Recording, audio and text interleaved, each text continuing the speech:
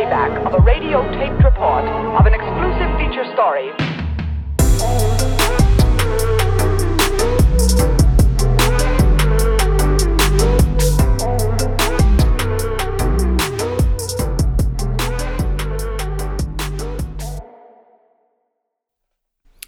Hey, welcome to the very first episode of the Misses Podcast 2.0. I am your host, Red, aka Rodrigo.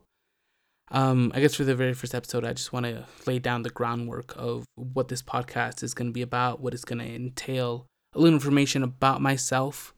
As I mentioned before, my name is Rodrigo. I was born in Mexico, but I grew up in California. I was a DACA recipient, and about 4 years ago, I gave up DACA and decided to move back to Mexico. I'm currently living here in Mexico, and I'm having an all right time, not too bad, to learning process. Now sort of why I'm doing the podcast, and I've really thought about it, like what do I want to say? How do I want to say it? How do I start? I've been trying to start this podcast for the longest time, and I want to do it because I think there's a lot of misinformation out there regarding what's it like to move back to Mexico. How has my life changed since I got here? Why did I move here? How did that sort of become a thing? Because I grew up with immigrant parents. There's always this thing where it was, this is the year that we moved back to Mexico. This is the year that we moved back to Mexico, and it was sort of, an annual thing where every year they would tell me the same thing, but nothing ever happened. And I went from elementary school to middle school to high school to college, and then my adult life. And sort of, when did that actually become a real thing? And I sort of want to get this out of the way because my transition from living in the US to moving to Mexico isn't your typical story, in the sense that, for example, I wasn't deported. I had a choice. I chose to give up DACA, and I chose to move back to Mexico, which those choices kind of go hand in hand if you really think about it.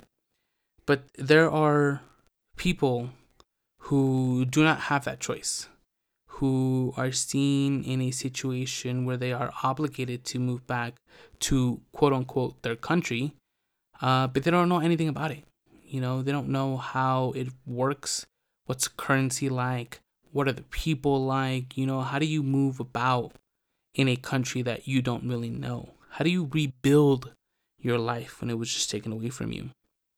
So even though there are parts of my story that some of you, or most of you, or maybe, all of you just won't be able to identify, there might be something that you might be able to learn, and I don't want to do this by myself. I'll be bringing on friends who have also lived in the US and had to move back to Mexico for many, many different reasons, but I sort of want to bring them along so they can tell their story, so they can give as much insight as possible to what it's like to live in Mexico when you have lived in the US for whatever amount of time.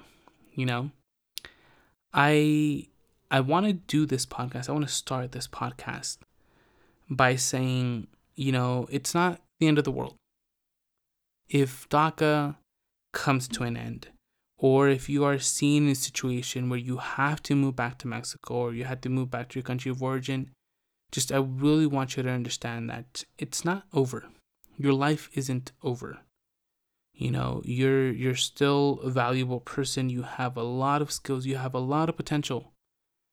And just because it's not in the US doesn't mean that you still can't make a living for yourself. Doesn't mean that you can't rebuild your life. Yes, it's hard. Yes, it could be tragic. Yes, it could be the most difficult thing. But you can do it. And what I want to do is I want to give you as much information as I can so that your transition is a little bit smoother. And what do I mean by information? What I want to talk about is sort of the smaller things that no one really talks about. Sort of, what's it like to get your license? How do you find a job? What's the interview process here? What's the job market here for someone who speaks English, right? How do you pay your bills? How do you pay the water bill? How do you pay the light bill? How do you get a phone? How do you get a cell phone? Like, what kind of plans are there? How do they work things, you know? And I think that's sort of these small things slip by a lot of people and no one really talks about it. And for someone like me, and I think I would have benefited a lot if someone had told me, hey, this is how this works. Hey, this is how we go about this here. This is how you pay the bill. This is how you get, internet in your house. This is sort of the process that you go about getting a license. These are the websites where you can find a job, sort of the interview process. How do people drive here? You know, what's the everyday life here that most people don't talk about? And I think it's very important. So that's it. Thank you so much for listening to the very first episode of the Mises Podcast.